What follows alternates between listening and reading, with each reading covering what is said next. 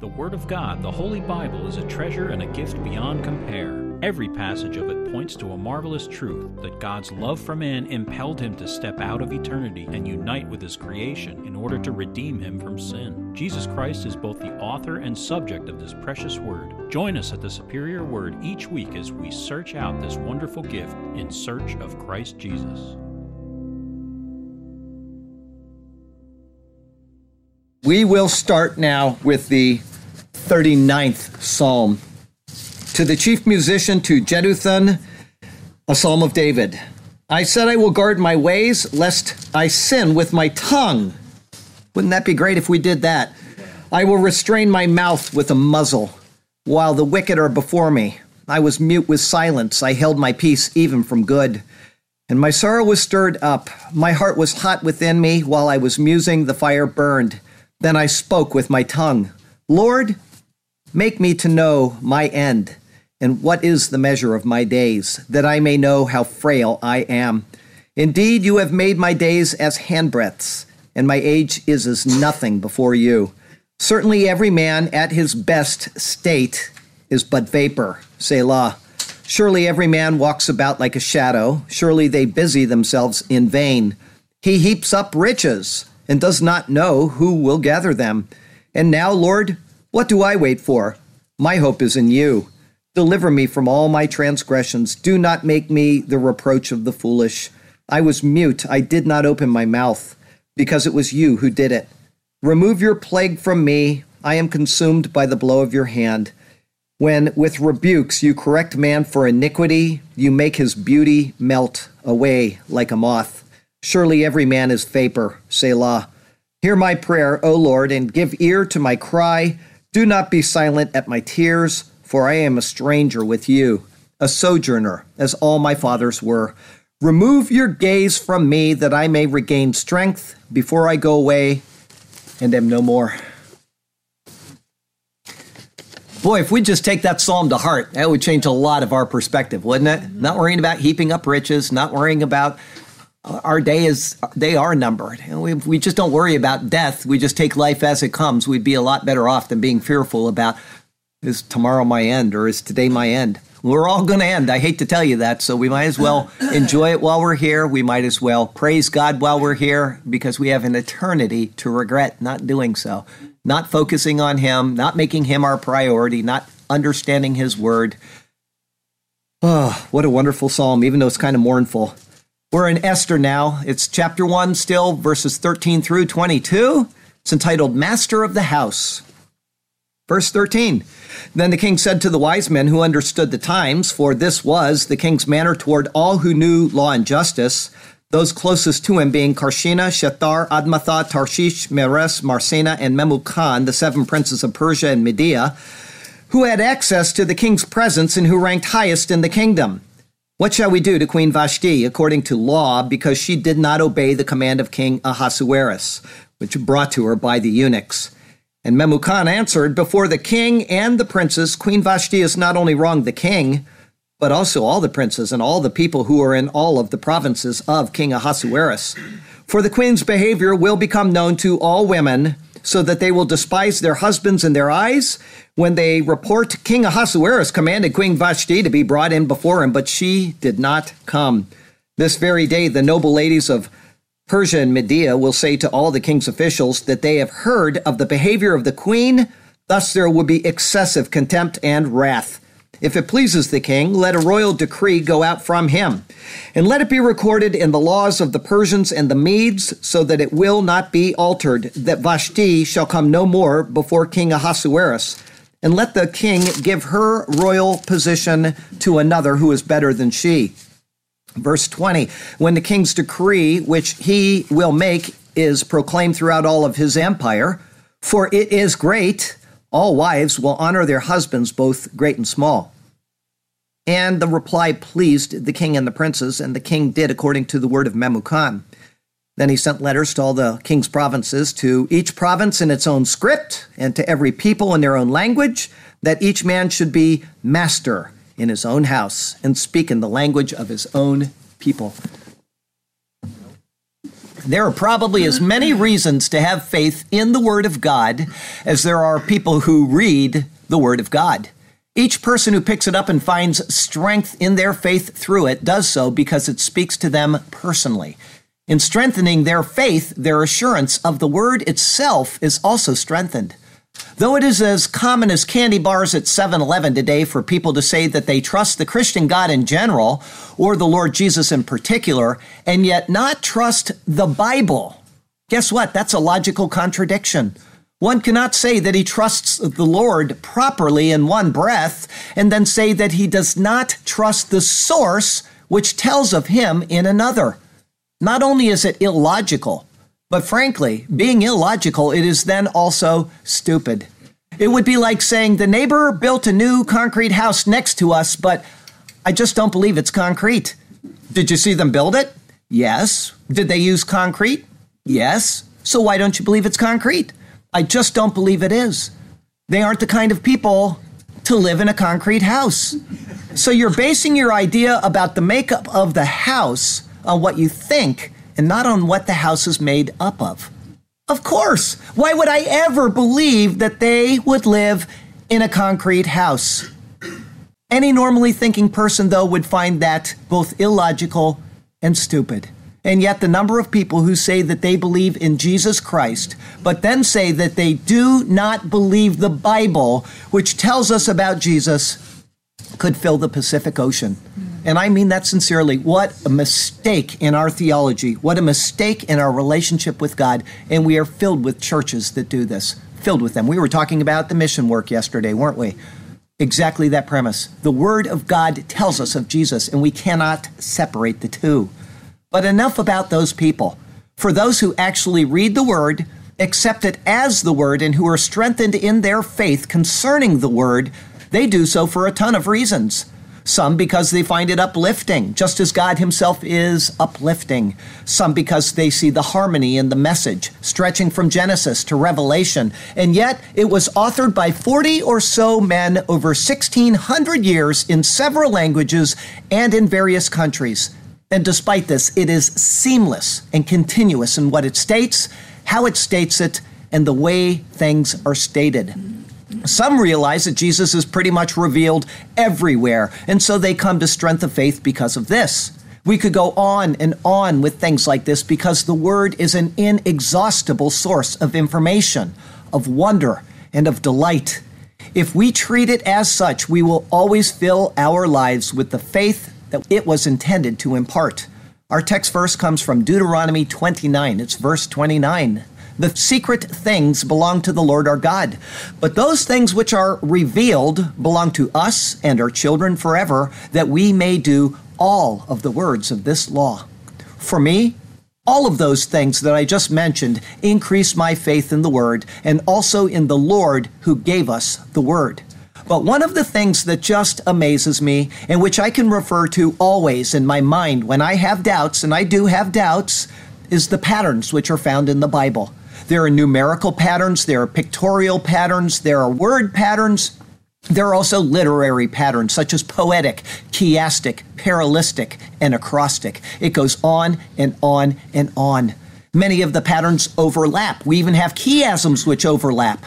Many of the patterns have only been discovered in the past few years. And guess what? Some of them have been found only in the past few days. And then some of them were discovered in the past and have been built upon by others using new technologies. Today, guess what you're going to see in some of our verses? If you just said to yourself, patterns, give yourself an A+. We'll start with some today, and they will continue to develop in the chapters to come. If you're like me, these will help you in your times of doubt. Lord, are you there? I feel distance from you. Just think on the Word, remember the patterns, and they will let you know that He is, in fact, there. If He spent so much time hiding stuff, I mean literally hiding stuff in His Word that has never been seen before to bring the curious mind to a state of ecstasy, how much more do you think He wants you to trust the stuff that is right out there in the open? Be of good cheer. He is there. He has not forsaken nor abandoned you. This is some of the marvel which is found in his superior word. And so let's turn to that precious word once again, and may God speak to us through his word today, and may his glorious name ever be praised.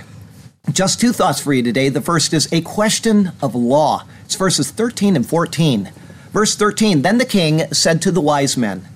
The words here show that the king, though probably rather incensed at the embarrassing situation, still had enough restraint to not fly off the handle. It needs to be remembered that this has been at a banqueting party, and he certainly would have been enjoying the banqueting. That alone is enough to lower one's restraint. But further, he was embarrassed in front of everyone who attended the party, regardless of the propriety of his initial request, something which we noted in our last sermon. If you don't remember that, if you didn't see that sermon, go back and watch and you'll understand what I'm talking about. And remember that there were about possibly as many as 15,000 people that he was embarrassed in front of. And yet, he kept his demeanor as a wise king before deciding anything, and he refers to his wise men. What type of wise men referred to here is debated by scholars. The word is a common one, which simply indicates intelligent, skillful, and wise-hearted. Some scholars define the counselors of a Persian king as being in two separate categories. The first being astrologers and astronomers, those who look to the heavens for direction, and the second would be those who were schooled in laws and in customs of the empire. Others disagree and state that unlike the Babylonians, diviners and astrologers were not a generally known part of the Persian kingdom.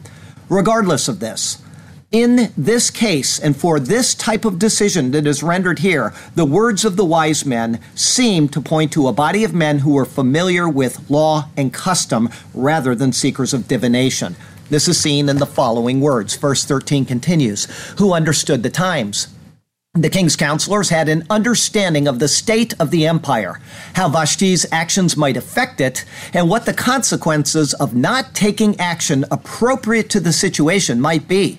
In saying they understood the times, it is almost a metonymy, where the things done in the times are spoken of as the times themselves. The same type of thought is seen in 1 Chronicles 12, verse 32, when the men of Issachar were said to have an understanding of the times concerning David's position as the king of Israel. They knew of the importance of aligning with him to unite the kingdom of Israel into one body and then to further the army in that state. Verse 13 continues, for this was the king's manner toward all who knew law and justice. Although not a king of Israel, Ahasuerus here displays the wisdom of Solomon. Several times in the Proverbs, he expresses a similar thought to that of Proverbs 15, verse 22, which says, without counsel, plans go awry, but in the multitude of counselors, they are established. Instead of arbitrarily rendering a decision or making one without consulting others who were skilled in law and justice, the king sought out his counselors. This was not a trait particular to Ahasuerus, though. It was considered the right thing to do among each of the rulers of the empire of Persia. This is expressed in the words Davar Hamalek, or word of the king. In this sense, the word doesn't signify his command, but the matter and manner of how the king approached such things. It is similar to how the office of the U.S. president works. He has cabinet secretaries, he has a chief of staff, and so on, which are there to consult before rendering a decision. Or, if you're Donald Trump, before tweeting a tweet. In the end, the Bible says that this is the wise path to follow. As such, it is something that we should all apply to our own decisions. Is there someone that you can turn to when you need to make an important decision? Along with prayer to the Lord, seeking out wise human advice is the right thing to do when matters could otherwise go awry. Verse 14, those closest to him being Karshena, Shatar, Admatha, Tarshish, Meres, Marsena, and Memucan, the 7 princes of Persia and Media. This verse closes out a set of twos, and we're going to have lots of them as we go through the book of Esther. The first was in verse 110, listing the 7 servants of the king. Now it lists the second set of 7 servants of the king. As I said in the previous sermon, twos in the Bible signify a contrast and yet a confirmation of something. These contrast as they were 7 lowly eunuchs and then 7 high nobles, but they confirm the orders of the king in regards to Queen Vashti. For now, Like the eunuchs in verse 10, some of the names here are very difficult to pin down as to their meaning. To attempt to find a secret code in them would be an act of finding what you were looking for rather than what is actually intended.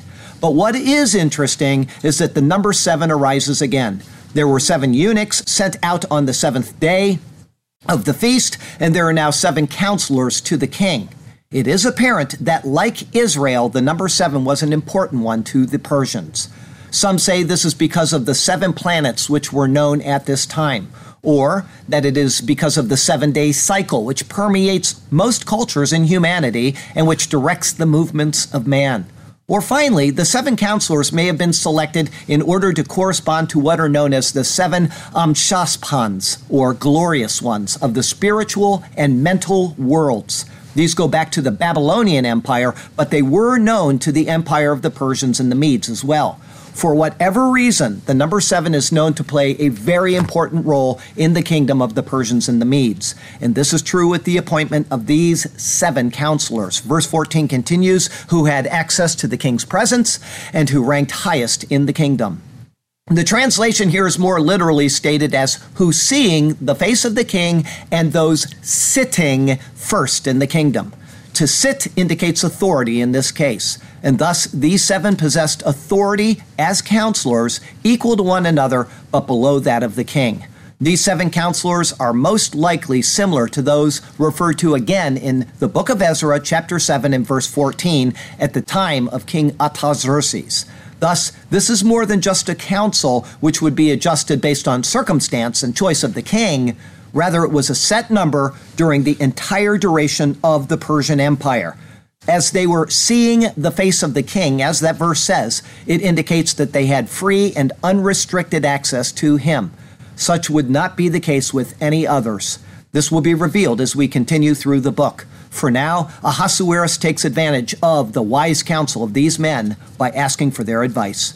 Is there law and justice in the land? How shall we approach this thing which has been done? Can we let what occurred be left to stand? If not handled, what course will we see run?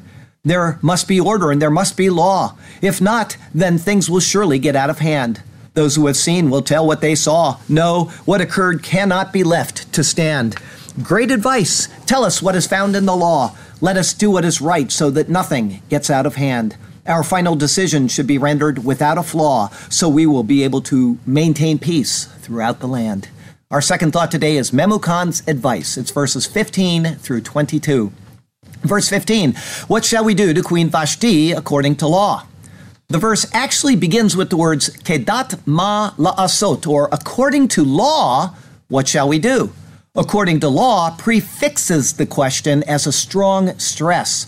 Further, there is no article in front of the word law. In other words, and as a paraphrase, legally, what is required?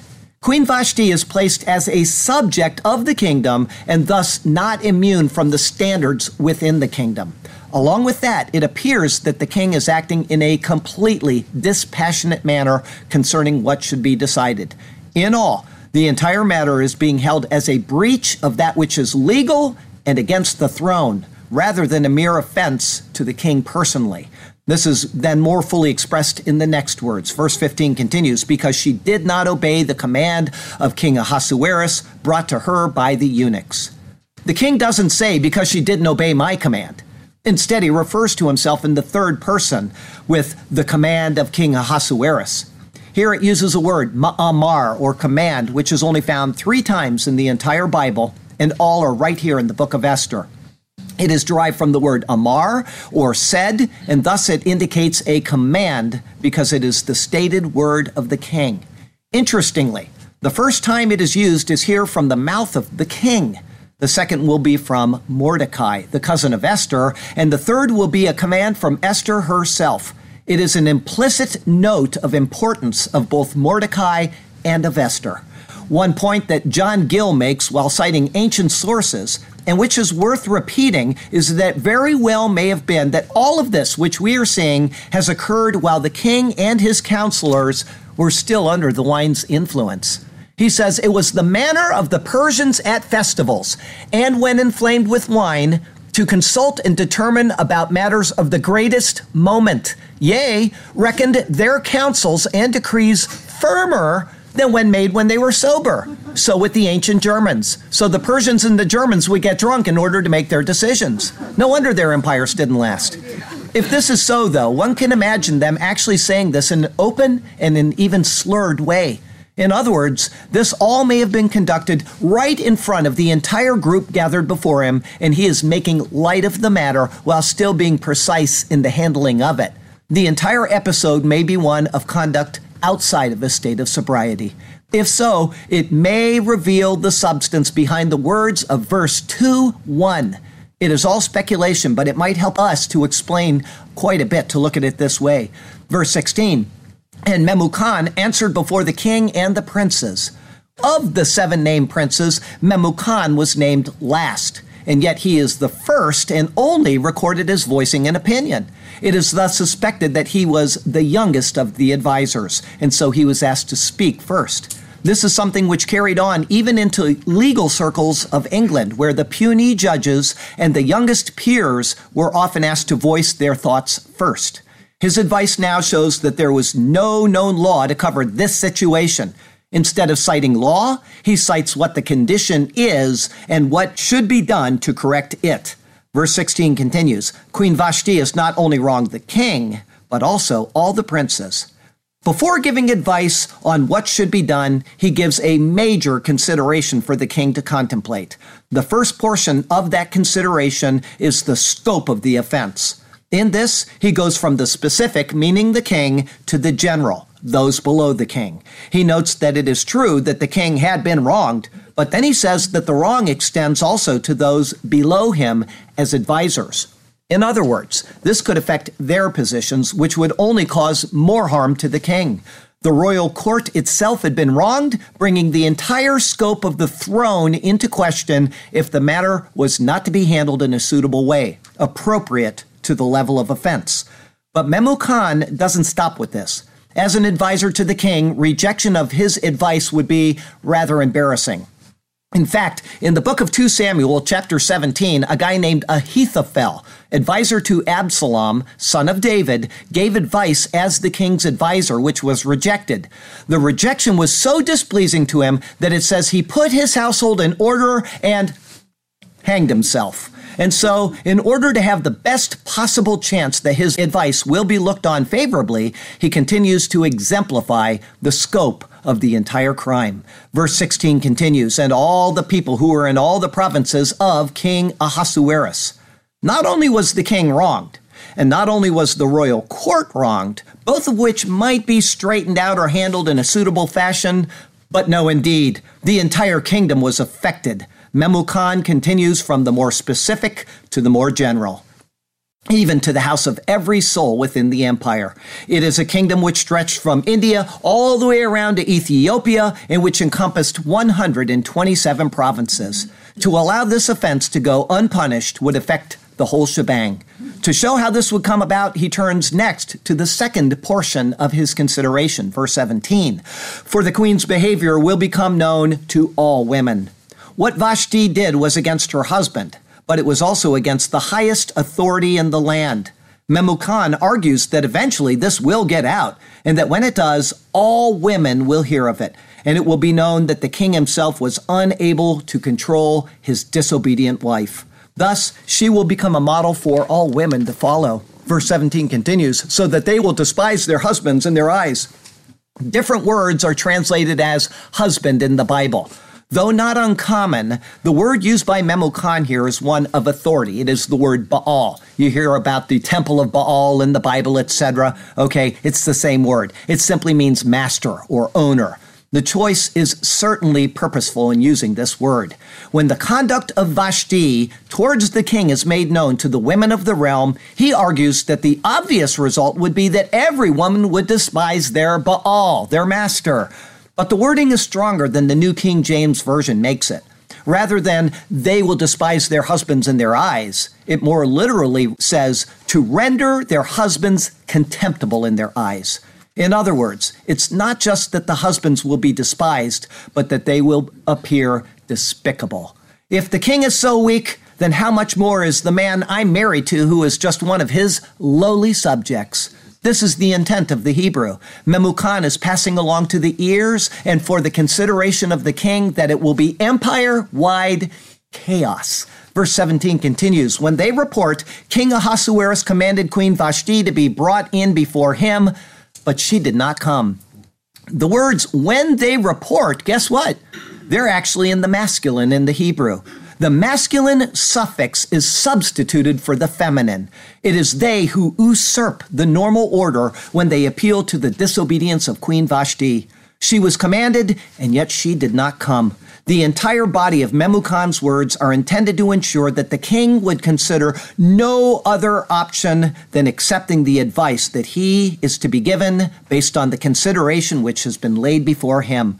The king's authority is in question, the judgments of the advisors are in question, and the order of the entire realm is in question, all because of disobedient Vashti. In fact, the cancer is already about to spread. Verse 18, this very day the noble ladies of Persia and Media will say to all the king's officials that they have heard of the behavior of the queen. If you read the older English, like the King James Version, it says, likewise shall the ladies of Persia and Media say. Reading that in today's English, one would think it is speaking of all of the ladies in the realm. This is not the intent of the words. The Hebrew word is Sarah, which is identical to the name of Abraham's wife, Sarah. It signifies a noble lady, a princess, and so on. In older English and among the more refined English today, the term ladies still carries this same connotation. But just note that this is speaking of the wives of the nobility. Memucan is moving from the more general toward the more specific once again to prove his point and to highlight the urgency of the situation. We've got a mini chiasm in what he's saying here. It's going here, here, here, and then back up to here, right? Verse 18 continues, thus there will be excessive contempt and wrath. In marvelous literary fashion, a man after my own heart, Memucan uses two thoughts when but one might be sufficient. He first says a word unique in Scripture, bizion, or contempt. He precedes it with a preposition, uke dai bizion, or and thus sufficient contempt. The idea of sufficient here, however, is one of excessiveness. He then adds in the words vakasef, or and indignation for good measure. One would presume that the excessive contempt would be on the part of the wives, and the wrath would be on the part of the husbands. There would be snippy attitudes, there would be angry words, and there would be scratches, punches, and shouting matches. Oh my! Could the realm survive? The entire tenor of Memucan's consideration is given for the maximum effect upon the mind of the king. He is arguing as an orator before longing ears. And so with his words of consideration complete, he then proceeds to a recommended course of action. Verse 19, if it pleases the king. Im al hamalech tov. The identical words are repeated by Nehemiah in Nehemiah 2, verse 15. It is a way of saying, I have a recommendation for the king to consider and to act upon if it is good and pleasing in his eyes. Verse 19 continues, let a royal decree go out from him. A royal decree here is a published decree. It would be sent out to all provinces and made public to all people. Coming from the king, it was considered established law. Verse 19 continues, and let it be recorded in the laws of the Persians and the Medes so that it will not be altered. The Hebrew of those words literally reads that it may not pass away. Once recorded as law, it would be considered fixed, firm, and unchanging. In theory, it is believed that the king could override the law, but it would be at the expense of his own honor to do such a thing. It would be considered weak and vacillating. Further, if it is written into law as recommended, the king could not later blame Memucan for recommending that he dethrone Vashti. He then, Memucan, would thus be safe from any later retribution. This is also the first of another use of twos in the book. The irrevocability of the law is noted here, and then it is noted again in verse 8. They contrast as one is concerning the authority of man over woman in the realm, and the second concerns the protection of Jew throughout the Gentile realm, but they actually confirm what God has ordained in his word.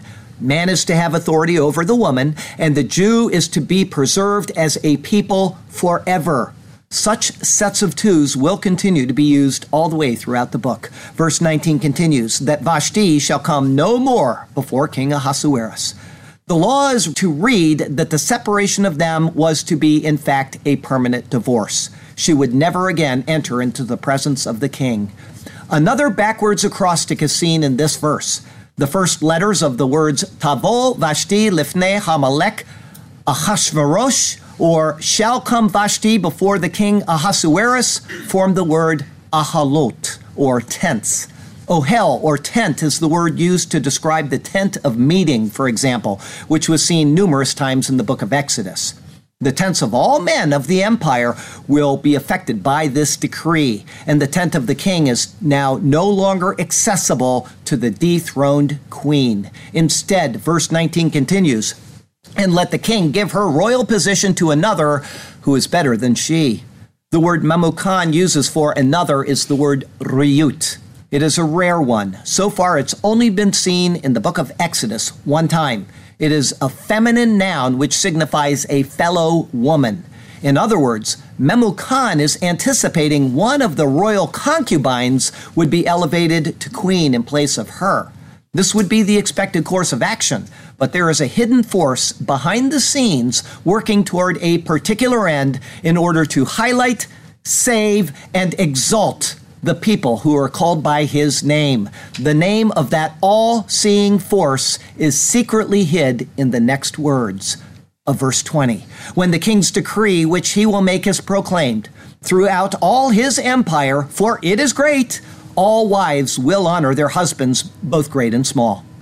A new word, pithgam, or decree, is used. It is of Persian origin, and it's going to be seen just 2 times. And surprisingly, despite being Persian, the second and final time will be by Solomon in the book of Ecclesiastes, chapter 8, verse 11. As this is a royal decree, no wife would dare to challenge it and do less than honor her husband. If the queen was dethroned for her act, a common wife, after the edict was published, would possibly be liable to face execution. No other commentary is necessary on the surface. However, to get to the secrets of Esther, we have to stretch our minds just a little bit. To begin doing that, I'll translate the sentence in the order that it is written in the Hebrew. It's a little bit clumsy, okay, but it will make sense. And the reason why I'm doing this is because it's a little bit clumsy in the Hebrew as well. And scholars have wondered why this verse is clumsy. Okay, here's what it says in English. And shall be her decree the king, which he shall make in all his kingdom, for great it, and all the wives shall give honor to their masters too, from great and unto small. By the time we finish Esther, the words here will fit so many varied patterns that you'll need a computer to sort them all out, literally. Some of the patterns came only days before I typed this sermon, as Sergio here accessed the superior word computer over there over an entire night in order to run a program to find them. Great scholars such as Kyle and Lang note the structure of the verse. Lang says the predicate nishma, which is the word heard, is chosen since it makes a presupposition for the yitenu, meaning shall give, which is expressed.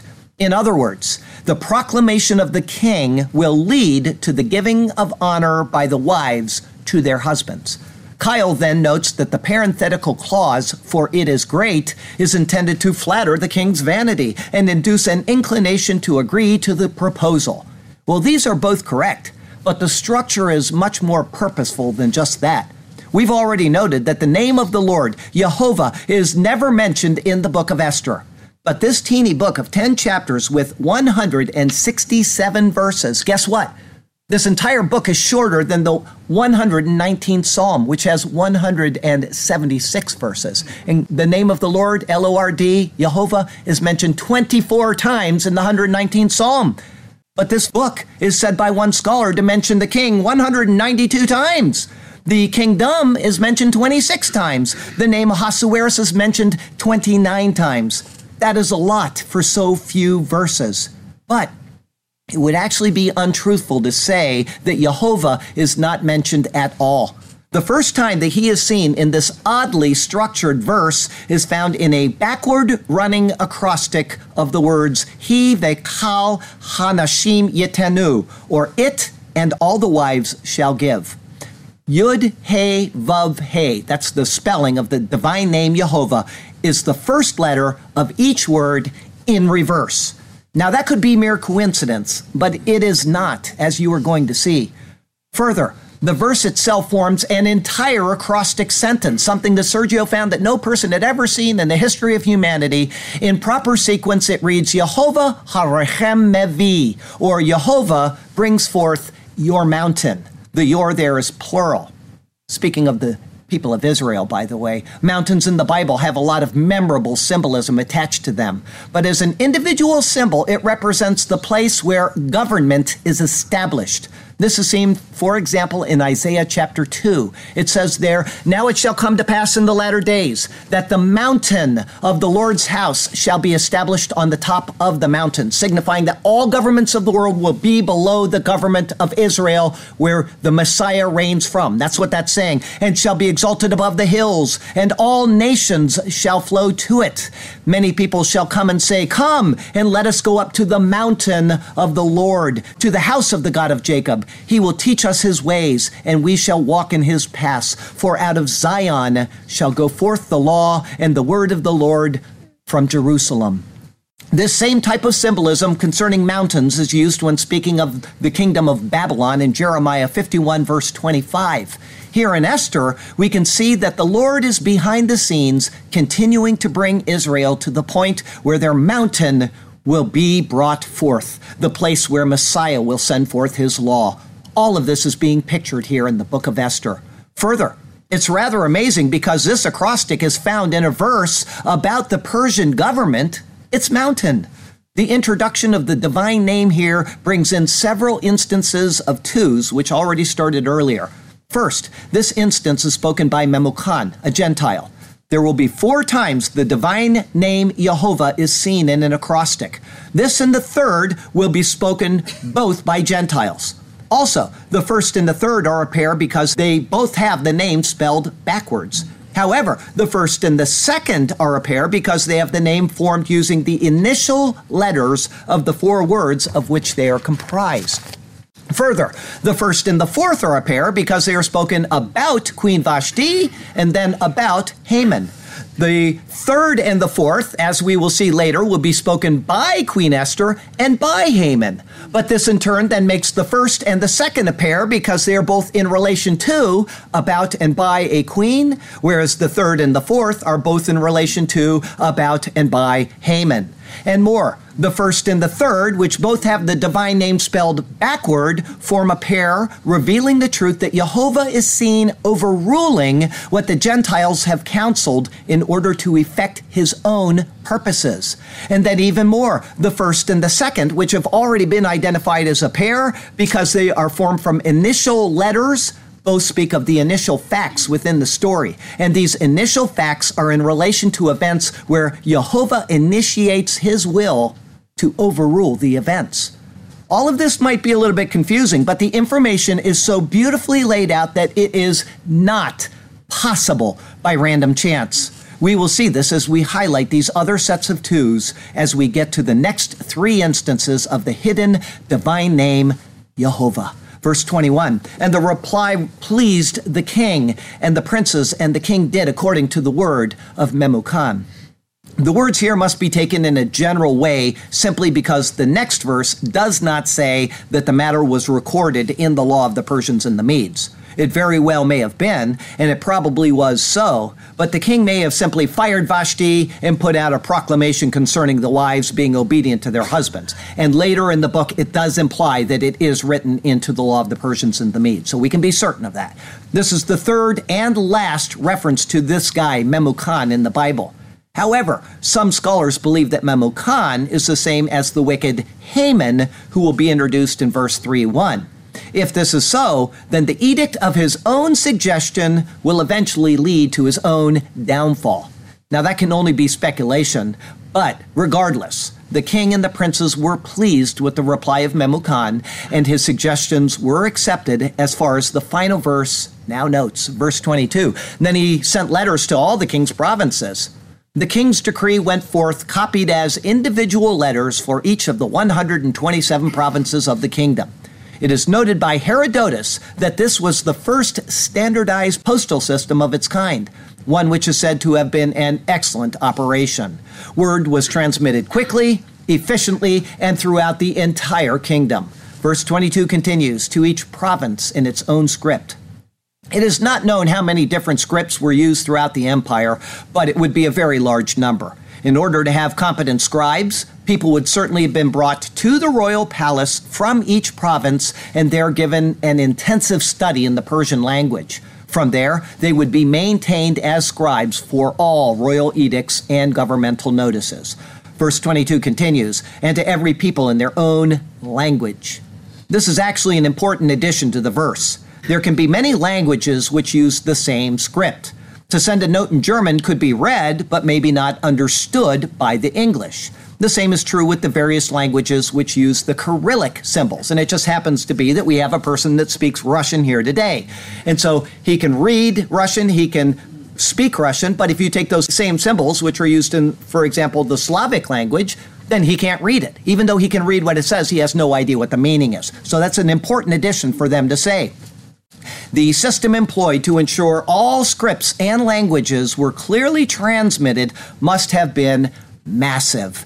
But for something as important as the next words, it was a very necessary thing to have. They are good and relieving words for the often downtrodden and commonly ignored husband. Verse 22 continues, that each man should be master in his own house. Such words of wisdom. They go back to the creation of man, and they have often been interrupted by bad influence concerning what is right.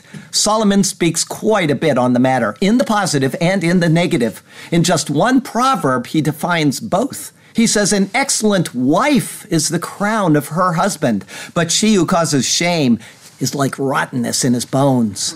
From this point on, at least in the kingdom of Ahasuerus, things would be a lot better for the once overwhelmed man of the house. He was now officially appointed as master. A good deal indeed. Verse 22 finishes us with these words, and speak in the language of his own people. The verse and the chapter close out with some of the most complicated words in the entire book. The thought, at least translated as it is here, has nothing to do with what occurred with Vashti, and so it seems to have nothing to do with the edict at all. Before analyzing it then, we should see how various translators have tried to handle these words, because they really vary in how they get to their translation. Here's one. Using his native language, or should say whatever he pleases. Maybe speak according to the language of his people, or it should be published according to the language of every people. Maybe it should say, should be in charge of their wives and their children, or should be the master of his home and speak with final authority. Maybe it should say, be the ruler of his own house and speak with authority. Or finally, maybe it says, should publish it according to the language of his people. You see, there's a great variation in what are these words saying? But the intent here is that the man is to rule his house. If he has a foreign wife, she and the children were to be subject to him. They were to speak his language, thus he would be in control of the house, not a side piece to be picked on in a foreign tongue. And this is exactly what occurred in the book of Nehemiah. Here's what it says in Nehemiah 13. In those days, I also saw Jews who had married women of Ashdod, Ammon, and Moab.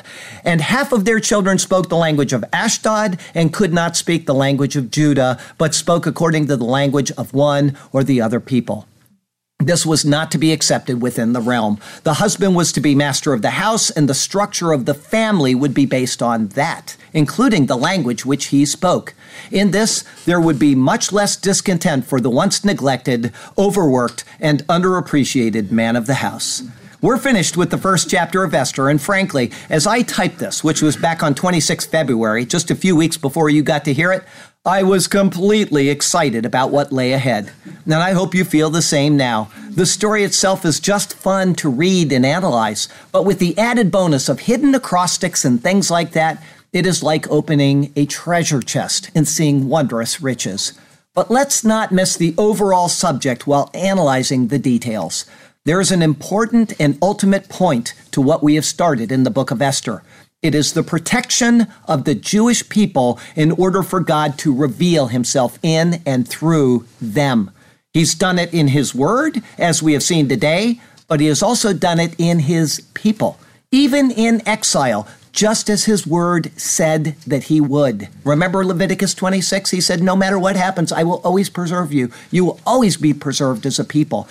In the protection of Israel, despite their state as exiles and being subjected to foreign rule for disobedience to him, we see that God is faithful to his covenants through the patriarchs and through Moses. And he is faithful to his promises which predate those covenants. He said that he would send a redeemer all the way back in the book of Genesis, chapter 3, and he is continuing to work on that promise right here in the book of Esther. By preserving Israel, he is preserving the line through whom he would enter the stream of humanity. This is the message of Scripture. Messiah is coming. Messiah has come. Christ will come again.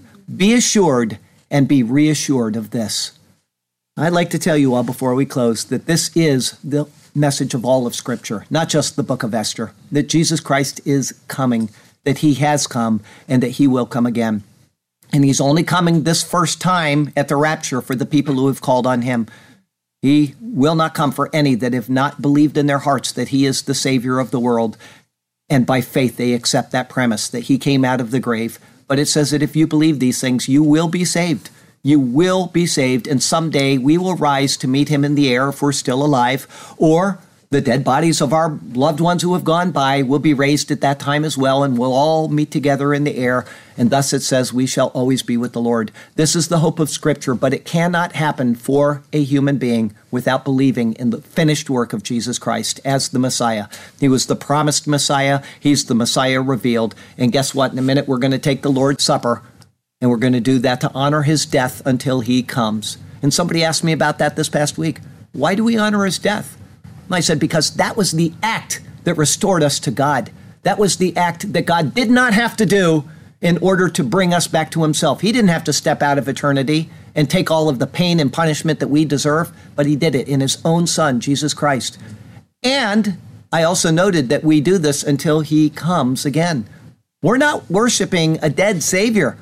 We're worshiping a risen Savior.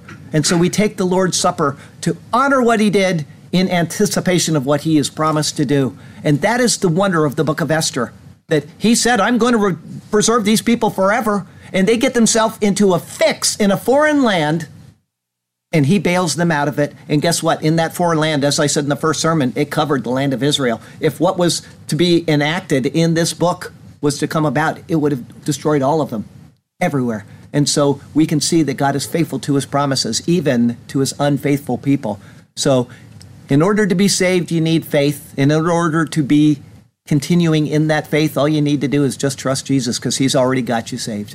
All right? You'll never lose that salvation. But please, if you've never called on Jesus, do so today. I got a closing verse for you today from Isaiah chapter 48. It's verse 11. For my own sake, I will do it. For how should my name be profaned? And I will not give my glory to another. He's doing these things for the sake of his own name. And we are included in that. Even when we rebel, we're included in it. For his own name's sake, he will never break a covenant that he has made. Be assured of that. Next week is Esther 2. It's verses 1 through 11. Beautiful virgins brought to Shushan. What does it mean? It's entitled In Search of a Queen. That'll be our third Esther sermon.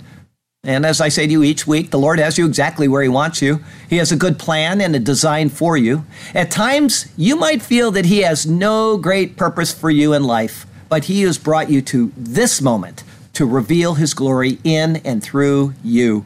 So follow him and trust him, and he will do marvelous things for you and through you. Okay?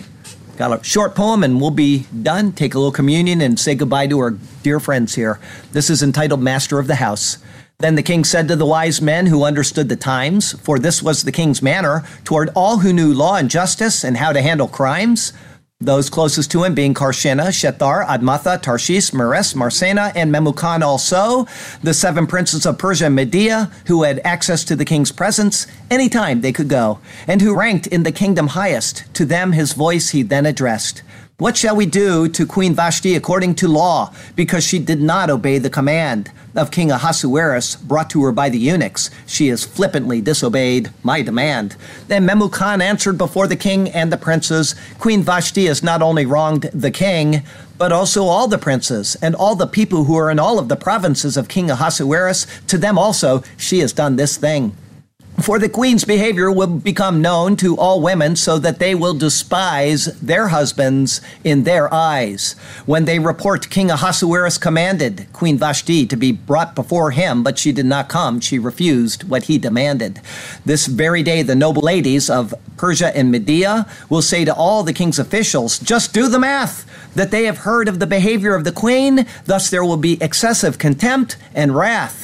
If it pleases the king, let a royal decree go out from him, and let it be recorded in the laws of the Persians and the Medes, so that it will not be altered, that Vashti shall come no more before King Ahasuerus for her wicked deeds. And let the king give her royal position. Surely you will agree to another who is better than she.